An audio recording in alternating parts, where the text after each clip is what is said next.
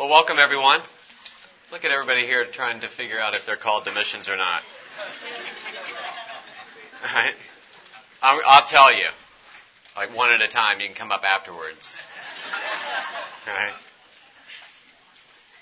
And I'll be able to tell just from looking at you. Also, there's a session evaluation card on this chair.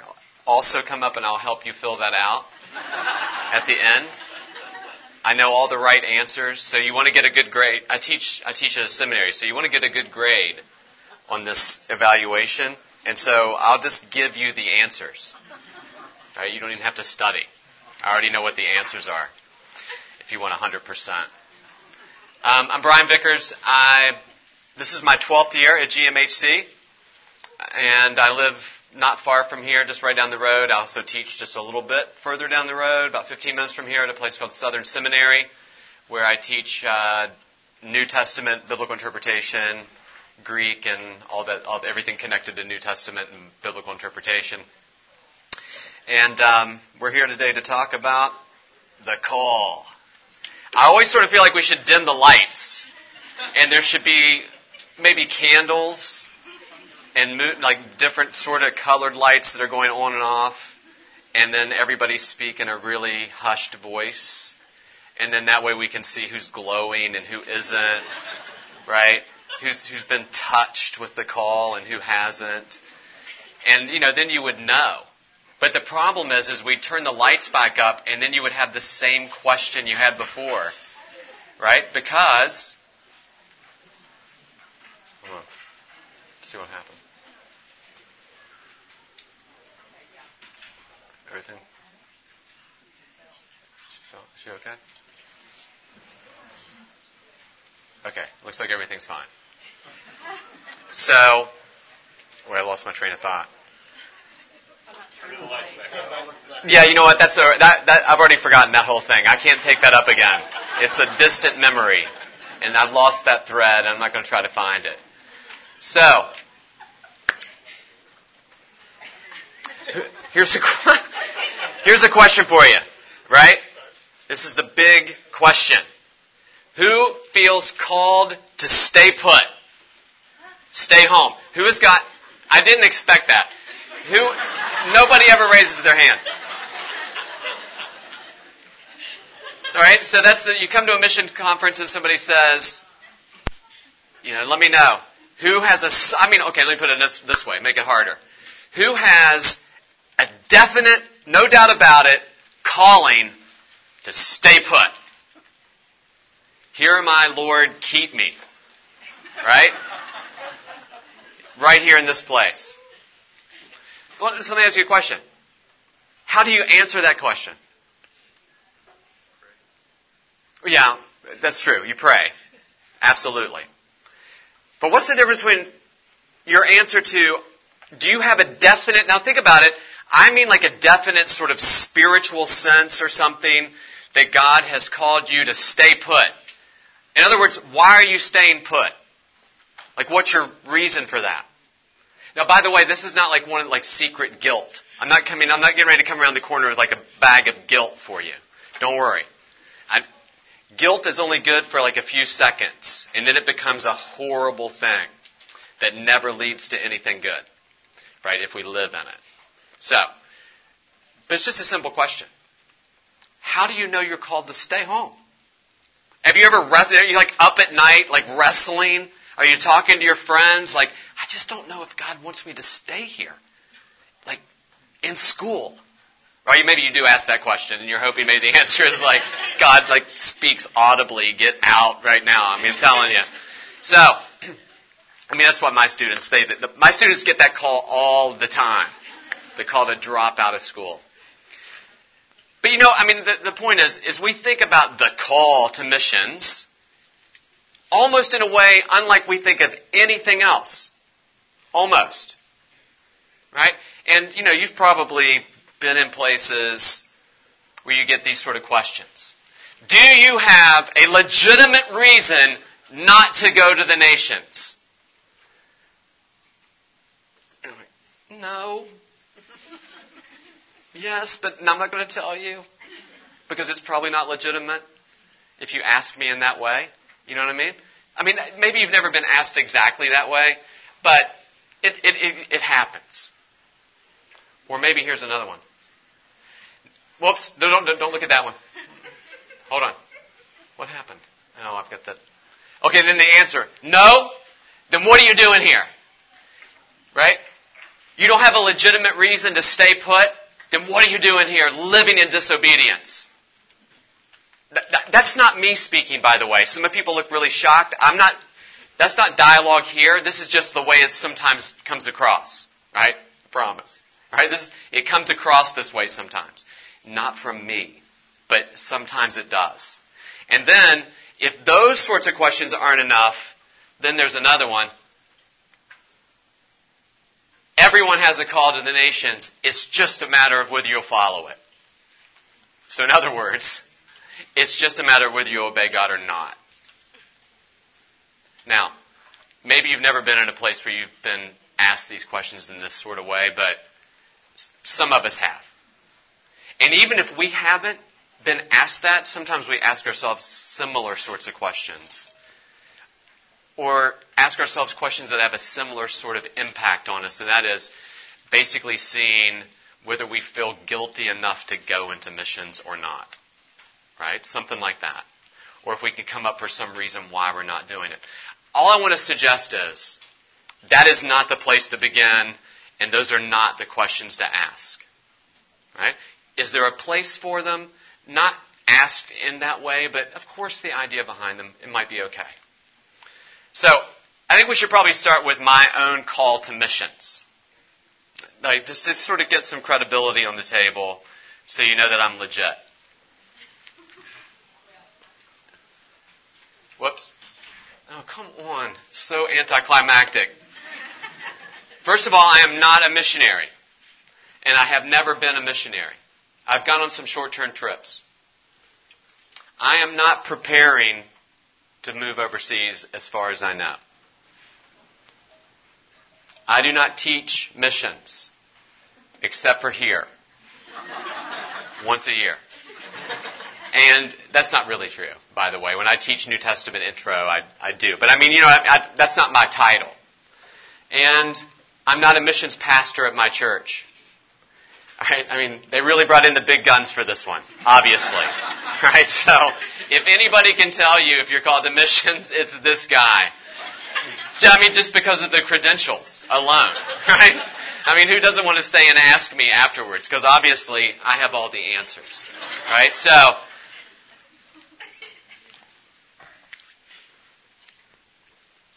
I did get into missions, though, in a weird way. Like everybody, I've generally supported missions. So if you were to come and say, hey, Brian, do you support missions? Of course. I'd say, of course I do. Well, how? Well, I give to missions. Well, how do you do that? Well, I give at my church. And our church supports missions. I can show you the pictures. And which is fine. It's a great thing. By the way, I'm not taking that away. I'm not making fun of that. I'm not being sarcastic about that. Nothing. But that was how I viewed that's how I viewed my sort of contact with and support of missions. And then one day I was in church, right? So this story is off to a great start. I'm in church. I'm walking forward, not going forward. I'm just sort of walking forward after the service. And I'm not kidding. I felt a physical, no lie, touch on my right shoulder. And I turned around. There's nobody there. Nobody. And I could feel it clear as day. And it turned out it was one of my students who was standing way over here and tapped me. He tapped me on the right side. And I turned, he's not there, but he's over here. The story is not done, right? You're like, how can that story get any better? Well, here's what this student said to me. He said, hey, look. He really literally said, hey, look. It wasn't, hey, anything. It was just, hey, look. I'm like, okay, hello. He said, there's a team of us going to India from Southern Seminary, and we just lost our faculty advisor because he had some kind of something he had to do. Will you take his place? And I said, when? He said, like 6 months or 5 months. And I did some soul searching, I prayed, And like 15 seconds later, I said, that sounds pretty cool, I'll go. I've never been to India. And it's a free trip to India. And so I said yes. I mean, I'm not exaggerating any of that. And then later, driving home, I said, hey, by the way, I'm going to India. Denise, that's my wife, she's like, oh, what? It's one of those things like, oh, okay, what? And then I explained what it was, but that is how it started. But honestly, once I went one time, my life was really, in one way, this sounds overly dramatic, but in one way, my life was never the same again. Not in like I became a totally different person and all my habits changed and my personality changed and all of a sudden I was angelic and I was like, evangelizing everything and everyone all the time and on fire in some kind of new way. And that's not it. But I began to look at missions for the first time as not just something that people with the term missionary sort of attached to their name might do. And so I started traveling overseas a lot. I mean, it was such a blessing. Still is. And so I would go over 2 or 3 times, like with the school. And then as I got to know people, I would get invited to come, and I still do get invited to go teach or lead discipleship classes. Or I've done lots of different things in South Asia, Southeast Asia, and then various sorts of places. I won't get all into them. But one of the things that happened to me almost immediately after a couple of years of doing this, I would quite literally lay awake at night asking myself, am I called to missions? And I would often do this lying in a bed somewhere like 150 degrees in Calcutta for hours on end, struggling with the question, am I called to missions? And then I would come home, and sometimes I'm one of these people who randomly keeps a journal, right? So if you catch me in the period of time where I'm keeping a journal, I'm like, you've got to keep a journal, right? If you just come back like 3 months later, I'm like, sometimes. I don't know where it is. And so, but I'll just have random things written down on scraps of paper everywhere. That's my journal. But if you go back and look at these journals that I'm actually keeping and writing in while I'm in India or Malaysia or wherever I am, it's all these questions. Am I called to missions? Am I called to missions? Or, I want to be here. I love being here. When I'm here, I feel like I fit, right? Maybe not sort of super culturally. I mean, I kind of stand out, but I have a job to do here that they appreciate, and there's a need. That's a big one, right? There's a need. There's a need here, and I have a certain skill set that fits that need. And so I became very need-driven. And then I would come home and I would sort of lament about not being overseas. And one day I was having lunch with a friend of mine who I think was probably tired of talking to me about this. And he was a missions prof. And we're having lunch, and I'm going through the whole routine that I just went through with you. And he said, I'm sorry, can we back up a little bit? He said, okay, so your job is training people for ministry of various sorts of kinds. That's your job. You get paid to do that. And you train to do that. You go overseas 2 or 3 times a year, and you're involved in discipleship training, or sometimes it would be like get into a Buddhist school or an Islamic school and talk to the teachers like all day and sort of not any number of things, or do evangelism or teach Bible students or teach pastors. And he said, I'm trying to figure out what it is about your life that's not missions. And he said, you mean like right now what we're doing? He said, the problem you have is your definition of missions is far too packaged by you to think about what missions really is. He said, because even though you teach against the idea, you actually practically think of missions as simply a job. that is determined by geography. And that's it. Now, just a little disclaimer before we go any further. I am all for sending and going overseas completely, right? One time I gave a talk like this, similar to this, sort of similar to this, at a missions conference, and when I was done, not one person from one agency would even speak to me.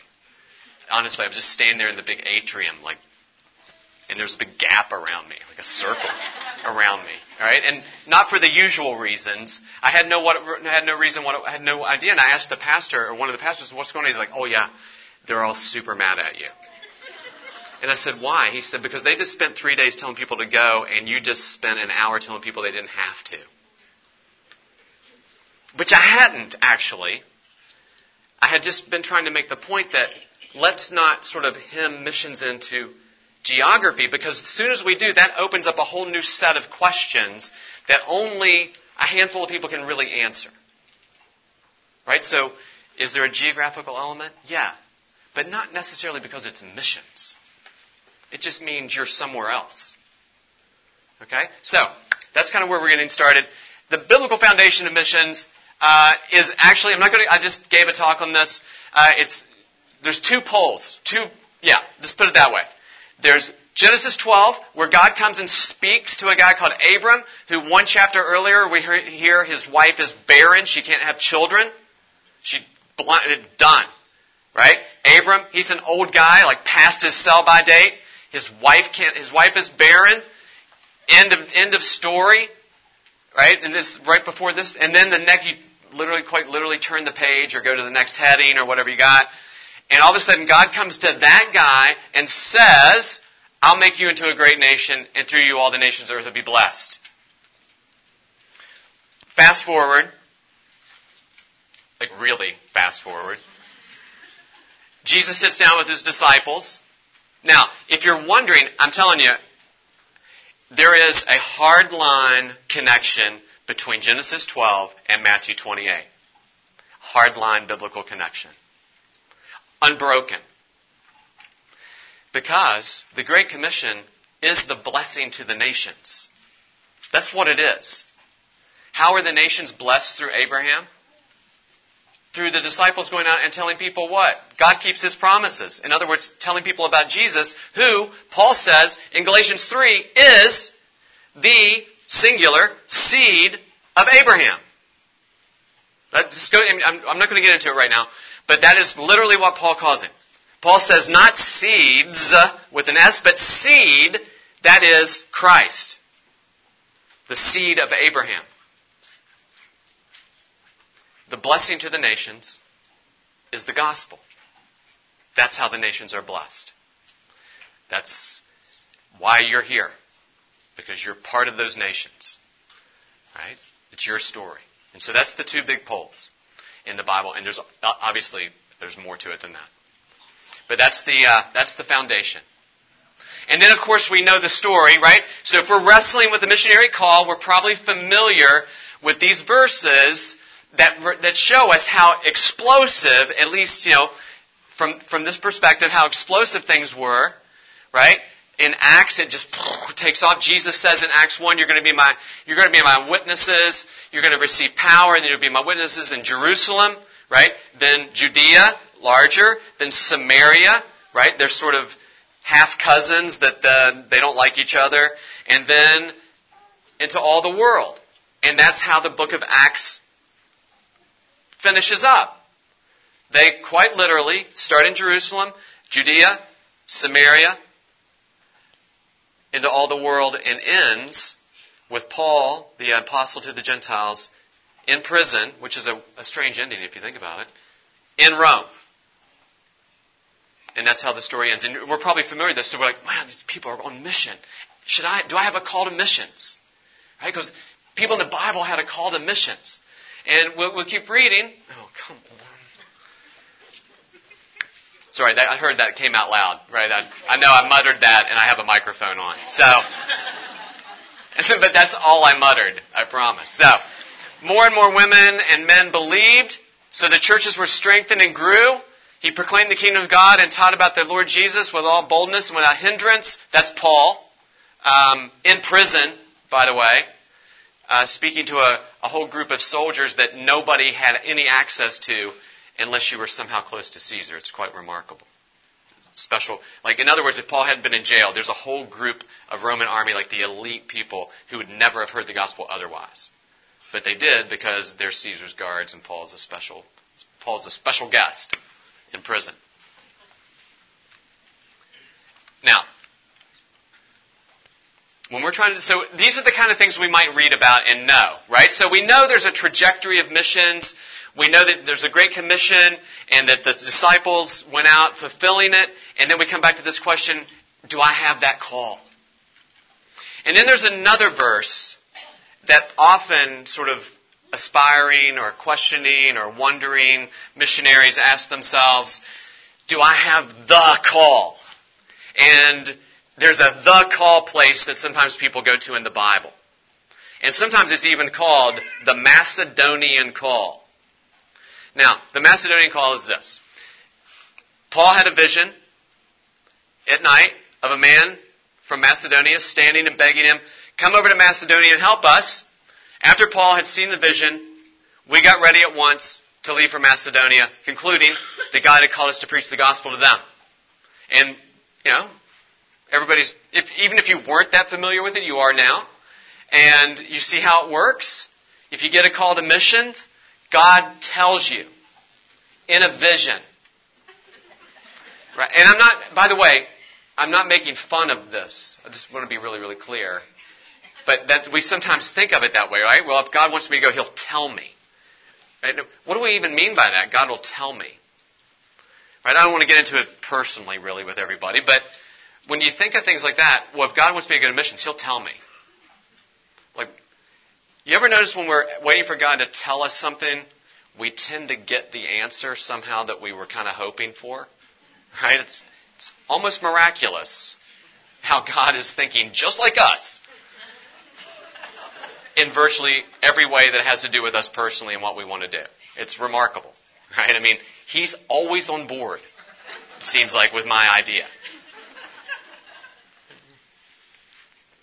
Now, the trick to this is, you know what? You might get a Macedonian call, but if you want to follow this pattern, if you want to make this a pattern for your life and what your life looks like, it could happen. There is a huge prerequisite for it, though. Does anybody know what that is? You have to already be out doing missions to get this, because Paul wasn't sitting at home like with Barnabas, like, man, dude, we went on that one trip. I don't know if God wants me to go again. I mean, what do you think? I don't know. I mean, we went pretty well last time. Anyway, you get it. I'm not going to go through the whole conversation they had. That's not what he was doing. Paul was already out doing something.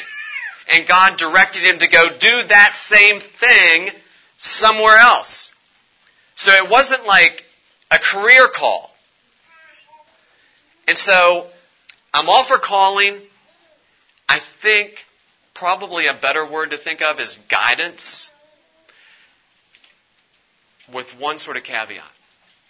That is, if we drop the phrase missionary call, which some people advocate, don't ever use that, and instead use God's guidance, you know what the problem is? Is you'll come to a session about, how do I know if God's guiding me into missions? It'll just be semantics. It will have the same question, even if we just start calling it, I don't know, cucumber, right? It will be the same question. We'll have the same question. Does God want me to go do, cucumber, right? If we just call it whatever, it won't take the question away. We'll still have this question, though I understand the pitfall of calling it a call. Because we do have a way of turning the call into something that's like ultra spiritual, that somehow other people get, but I don't. Right? Now, not everybody, but that's a tendency. I think probably a lot of people can relate to that. So, remember how I talked about earlier? Sometimes we feel, well, there's such a need. Right? Remember, I was talking about this earlier. Because I would go to places, I'm a teacher by trade. I would go to places where there are no teachers, and I would show up, and pastors and Bible students would come. Quite literally, they would travel for days in all kinds of different ways. Anything motorized or not, or half motorized or whatever.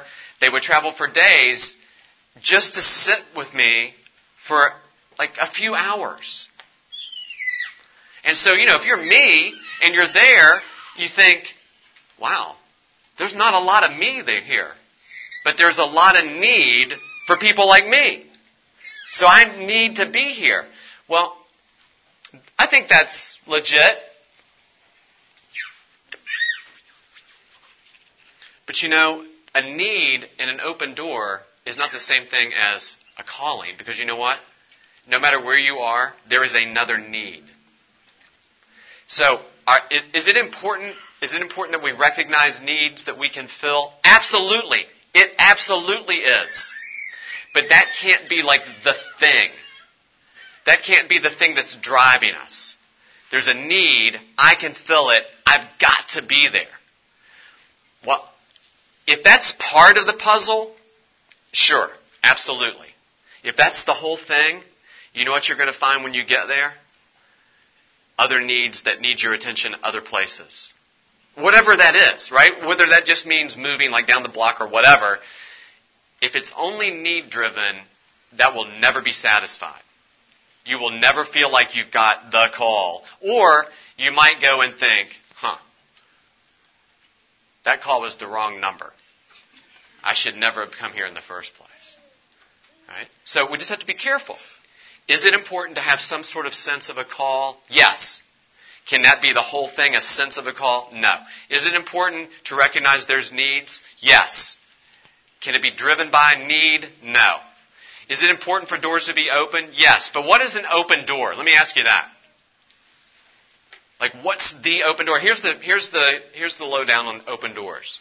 There are open doors all around you. Absolutely.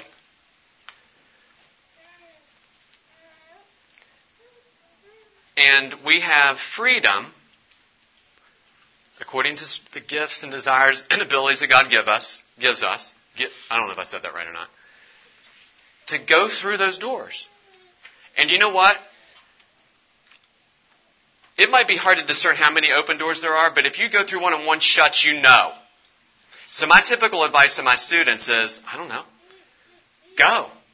If they're struggling, if it gets shut, you'll know. You might not know exactly that because when we think of open door, we mean not just open door, but like an open invitation with like a 10-point job description and all the details of what everything is going to look like. Right? So much certainty that we finally determine that door is not open because the criteria we have for an open door just keeps right on piling up. But should there be an open door? Yeah. But it's like when my students come, just like short-term missions, which I think is, by the way, a great place to start thinking about missions. When my students come to me and wanting to go on a short-term mission trip, do you know which students end up not going? I don't even know if I want to record this or not. If a student sits across from me and says, let me go home and pray about it, that person's not going. I'm for prayer. I want to go on the record, Vickers, yes to prayer. Right? Now, here's the thing though, because the way I presented to him is this. I'm like, what? I said, good, okay, yeah, I advocate praying, but what exactly are you praying about? That's what I want to know. Whether God wants me to go. I'm like, what do you mean?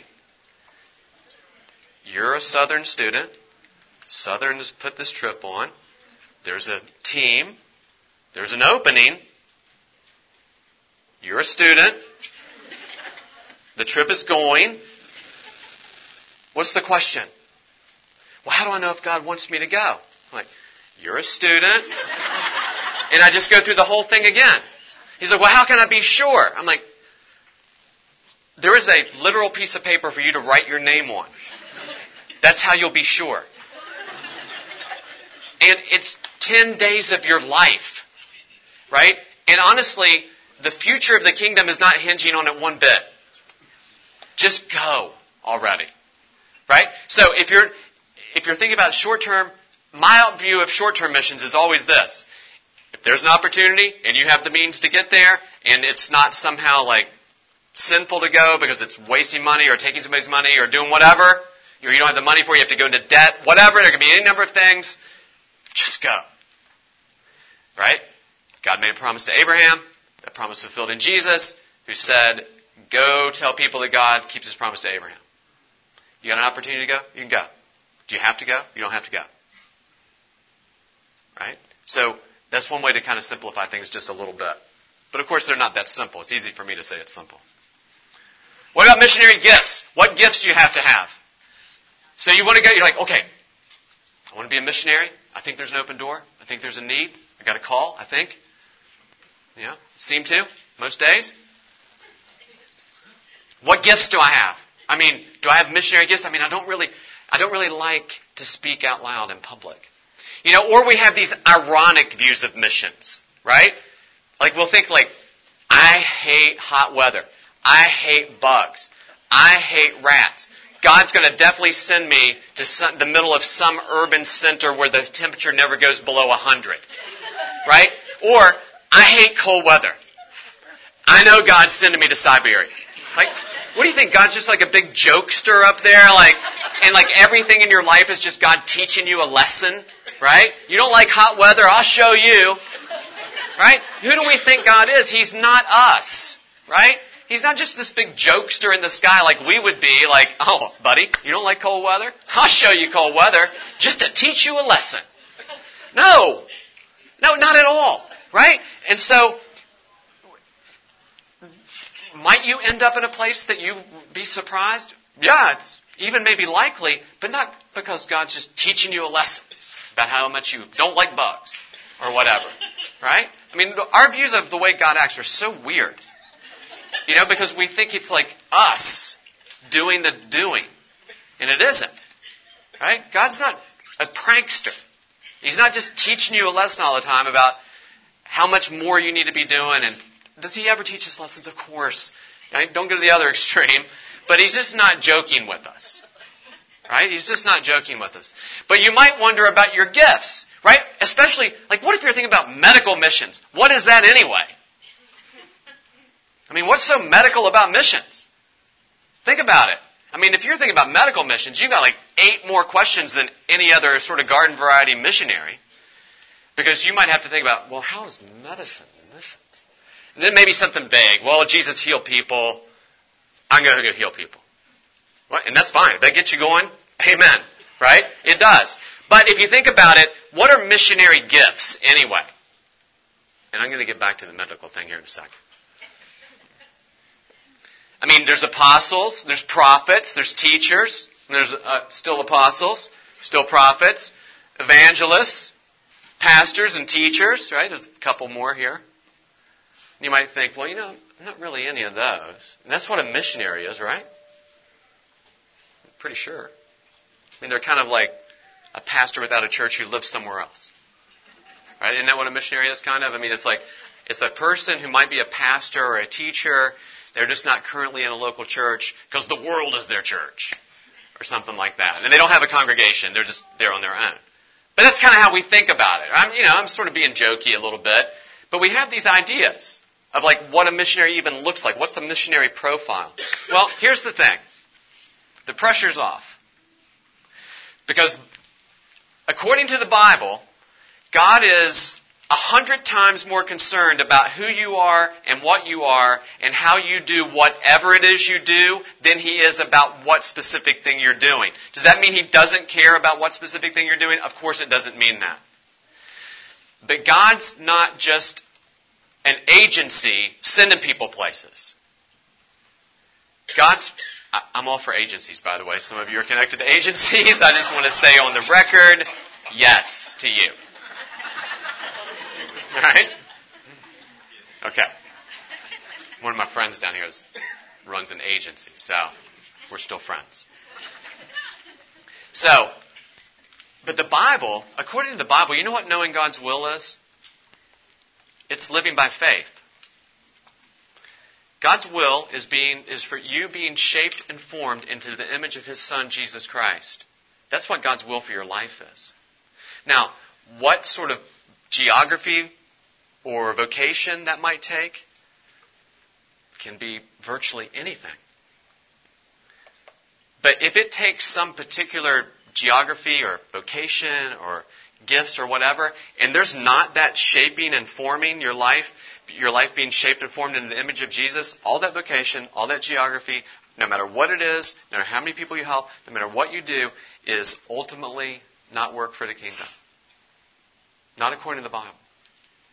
So anyway, what I'm trying to do is tell you this. Some of the questions we're all wrought up with, we're actually freed from those questions. Because God is first and foremost concerned to build His people into the kind of people He wants. And, right? Your life belongs to God. So when we think about what's my call, the first thing we think is, you know what? My life belongs to God. It's not first and foremost about me, my job, what I need to do. Those are considerations, but they're not the baseline considerations. My frame was not hidden for you when I was made in secret place, when I was woven together in the depths of the earth. Your eyes saw my unformed body. All the days ordained for me were written in your book before one of them came to be. That is you if you believe in Jesus. Right? So who are you? Right there. There's lots more descriptions about you too. You're called to faith and faithfulness. Now, we love Proverbs 3. Trust the Lord with all your heart and lean not on your understanding. In all your ways submit to Him. He will make your path straight. Now, if your path is missions, one of the things we might do is like, well, I must not be trusting God. You know what? Because I don't know if He's leading me in the missions. So there must be something haywire in my trust for God. Now, I can tell you right off, you don't trust God the way you should. So, yes to that. You don't. Neither do I. But this isn't, if you just amp your faith up to a certain sort of level, then God will give you a Waze app for your life in missions. That is no longer trusting God. That's sight. This is a call, an invitation to live by faith. So make your path straight doesn't mean shine a spotlight on all of them.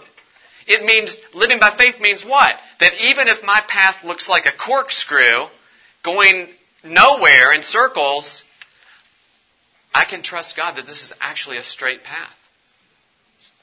Right? It's God who makes the path straight, but if you're living by faith, that absolutely doesn't mean it's going to always look like a straight path. So, is this a great missions text? It is. Because what it means is you can trust God and trust the Lord with all your heart and lean not on your understanding. In all your ways submit to Him. He will make your path straight. Is that He is guiding you even when it doesn't seem like it. Even when you're in the midst of all kinds of doubts and struggles. And let me say this, and then we'll move on. Remember, faith is not the absence of doubt. We sort of think that. If it was the absence of doubt, listen, it would not be faith. It would be something called sight. And then not faith. Faith is not the absence of doubt. Faith is believing in God when? When maybe everything else is stacked up before you to say, are you sure about this? Right? That's faith. Right? So when Paul says, another sort of text we might think of, we know that all things work together for good to those who are called, to those who love God, to those who are called according to His purpose. And we're like, how do you know? It's the knowledge of faith.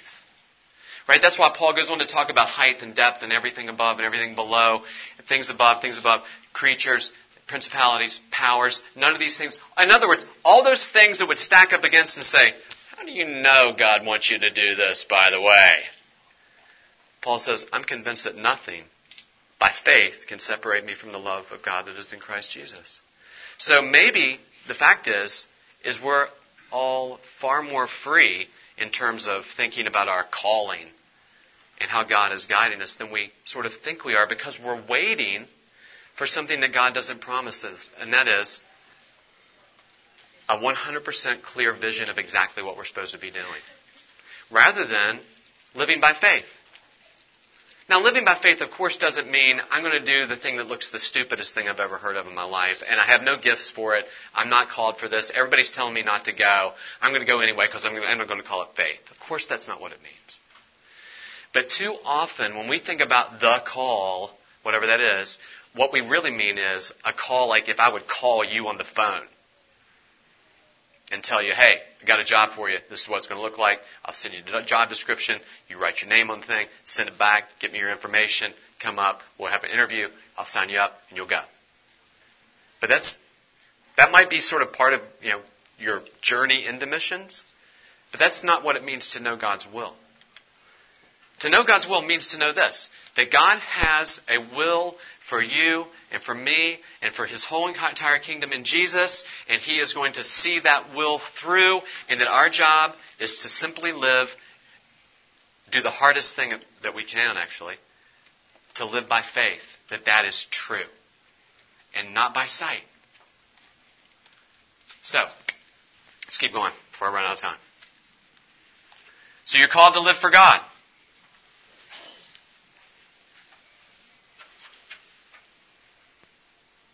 I urge you, brothers and sisters, in view of God's mercy, to offer your bodies as a living sacrifice, whatever that might mean, holy and pleasing to God.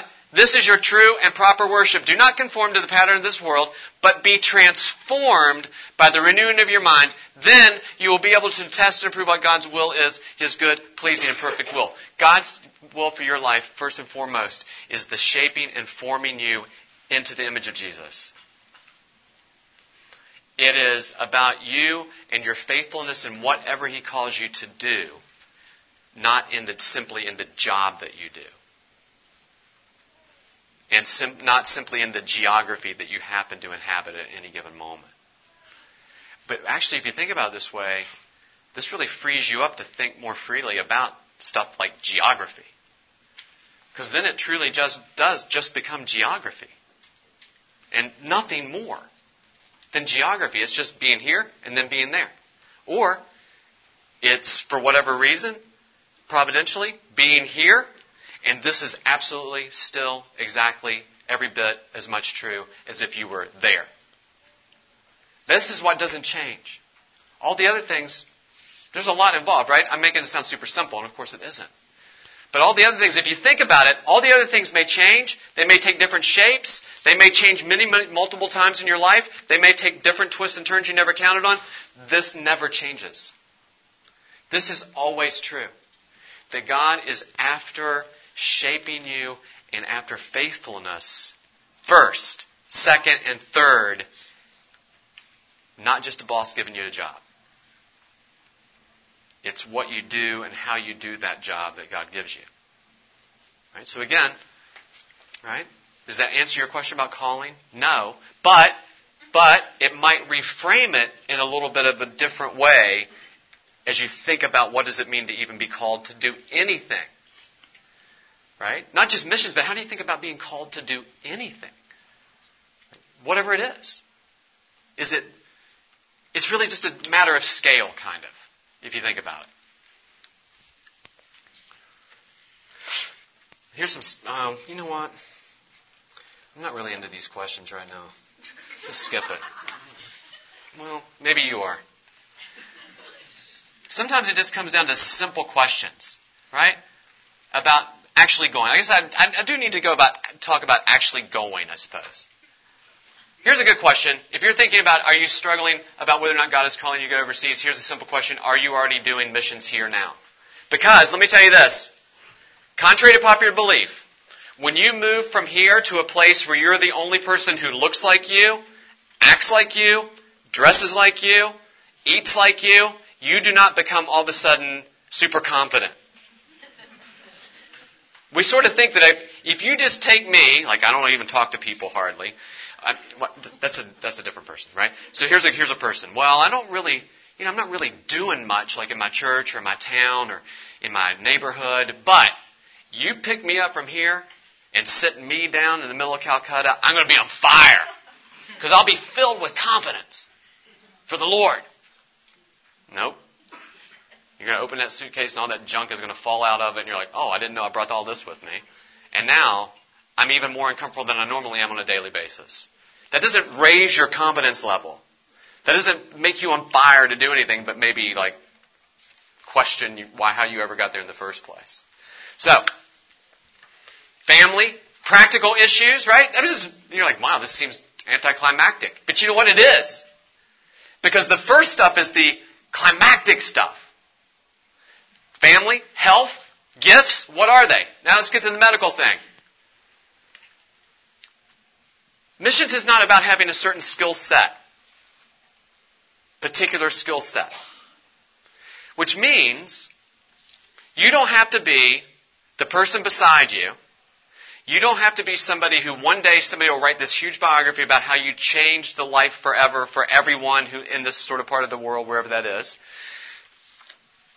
All you have to be is the person that God made you to be with your particular skills, with your particular gifts that are really unlike the exact skill set of anybody else. Right? God's already got everybody else. Right? Maybe you've ever heard of Hudson Taylor or William Carey. This is really old names. I need to get some new names. And so maybe you've heard of those people. All of a sudden I can't think of anybody more modern than that, but that's because I'm trying to. Well, the good news for you is this. God already has those people. If He needed another one, He would make them. So you don't have to be somebody else.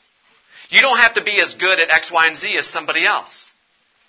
You have to be faithful with the gifts God has given you.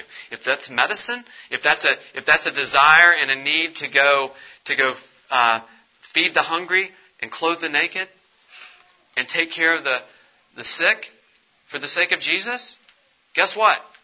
You've got the skill set. And because you don't have like the other, whatever skill set that is, there's somebody else who does. Who doesn't also have your skill set. Because we're free to live by faith wherever we may be. So, I'm not one of these people who just calls everything missions and everything missional, even though I use those words. But it is true, if everything becomes missions, then sort of nothing becomes missions. That's true.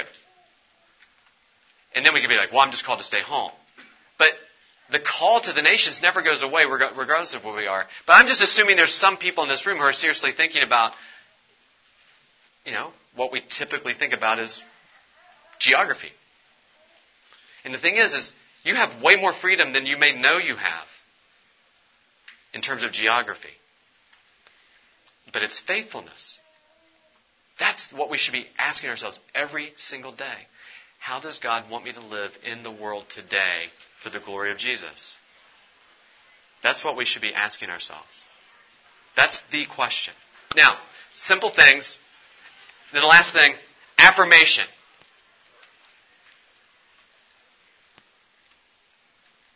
Even the apostles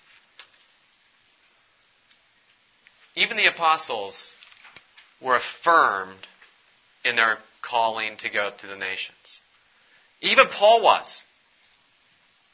Right? None of them were like lone rangers, I'm going out no matter what. So Barnabas is set apart. Saul is set apart. I'm not going to read all these.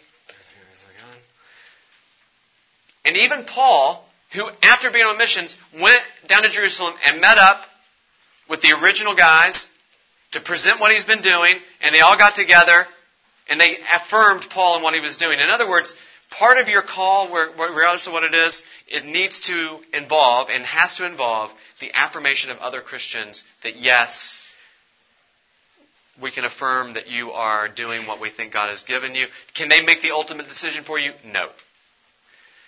Should you do it Lone Ranger style? No. Which means, I just want to encourage you, do not skip the role and place of your local congregation in lieu of the affirmation of an agency alone. And I think anybody here who's running an agency would hopefully agree with me on that. Right? Not that they don't do but you get it, right? So the affirmation is not primarily, it is partially, to a large degree, agency involved, yes. But don't skip over that step of the people who know you, who live around you, who know they know your story, that you are discipled by. Without that affirmation, then I think there really is sort of big questions about, is God calling me to do this? And I'm totally for agencies. but they can't take the place of a local body of believers. Right? And they don't try to. But, we can sort of personally kind of make this sort of decision to sort of make it that way. But not because they want you to. Right? So, anyway, that might be near the end. I am. So, now I have time for a couple of questions, which is rare for me. Now, do you feel any more sure about your calling? Probably not. Did I think you would? I didn't. All I really wanted to do was come in here thinking, you know what? There's got to be at least a handful of people in here who are thinking and over and over again about the call. How do I know? I know people who have it and I don't seem to.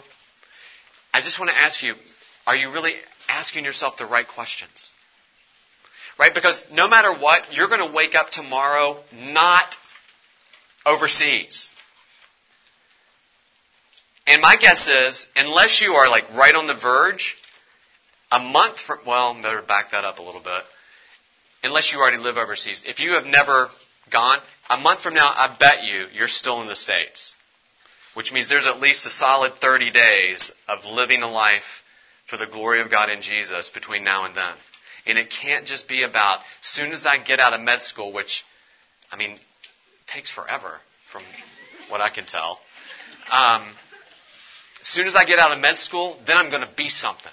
Then I'm going to be a medical missionary.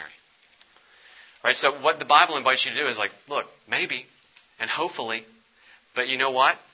Your sort of job description as a follower of Jesus, same exact thing tomorrow you wake up as if you wake up 10 years from now in the deepest, darkest part of wherever doing medical missions. That'll be a geographical change, but not a spiritual change. So, any questions before we break up? Yes? I kind of want to take the example of Apostle Paul when he went on his journey to Jerusalem and to Rome. Yeah, after the third journey. Yeah. Exactly. I don't recall him getting a call.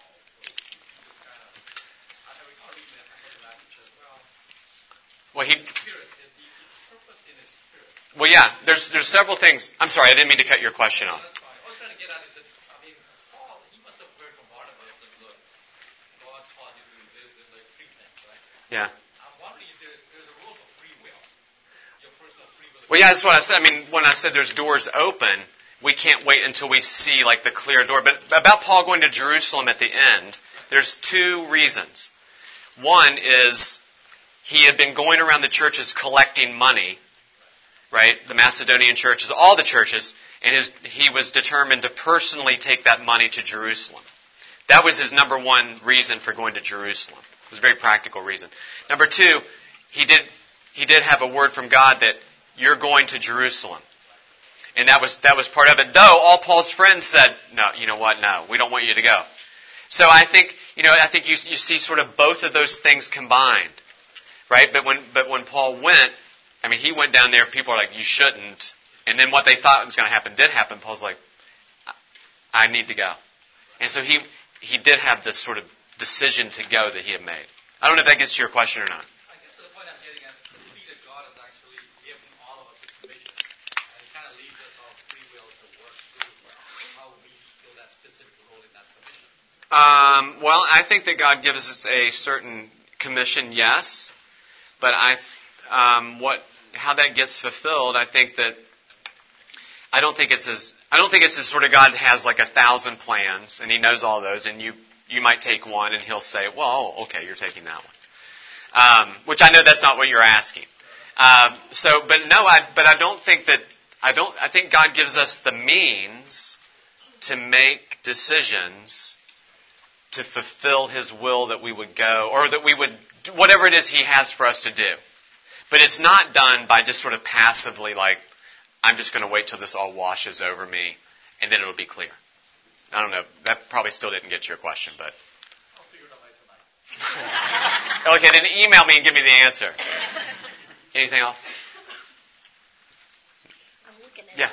in I think it's Galatians. All are called. It's where Christians were all called. Yeah, and there's a general sense, absolutely, that we're all called. But of course, it goes beyond that, because we're called, but we're also given certain gifts. And when in this sort of setting, you're absolutely right, though. In this sort of setting, when we think of calling, we are, and for good reason, connecting that to sort of vocation, which is important that we do. But I think it's just as important that we understand whatever our vocation is, our primary, I don't know what to call it, a task, our primary reason for being or whatever doesn't change. And that is faithfulness to the God who bought us by the blood of Jesus. Every day in all that we do. And not just counting, in other words, not just counting my call as the big things and kind of letting the little things slide. Because it's the best, this will be it. The best barometer for you about your future in missions or whatever that is, I'm telling you, and for me, is how we live tomorrow or today. The way we're living today and what's important to us, what we're focused on, where our thoughts are going, what our thoughts are centered on, how we're loving others and living for others and not ourselves, that is by far the best tangible barometer you have for what your life would be like in a different piece of ground on the earth. Anyway, I hope it's been helpful just to think about things together. Blessings to you. Thank you.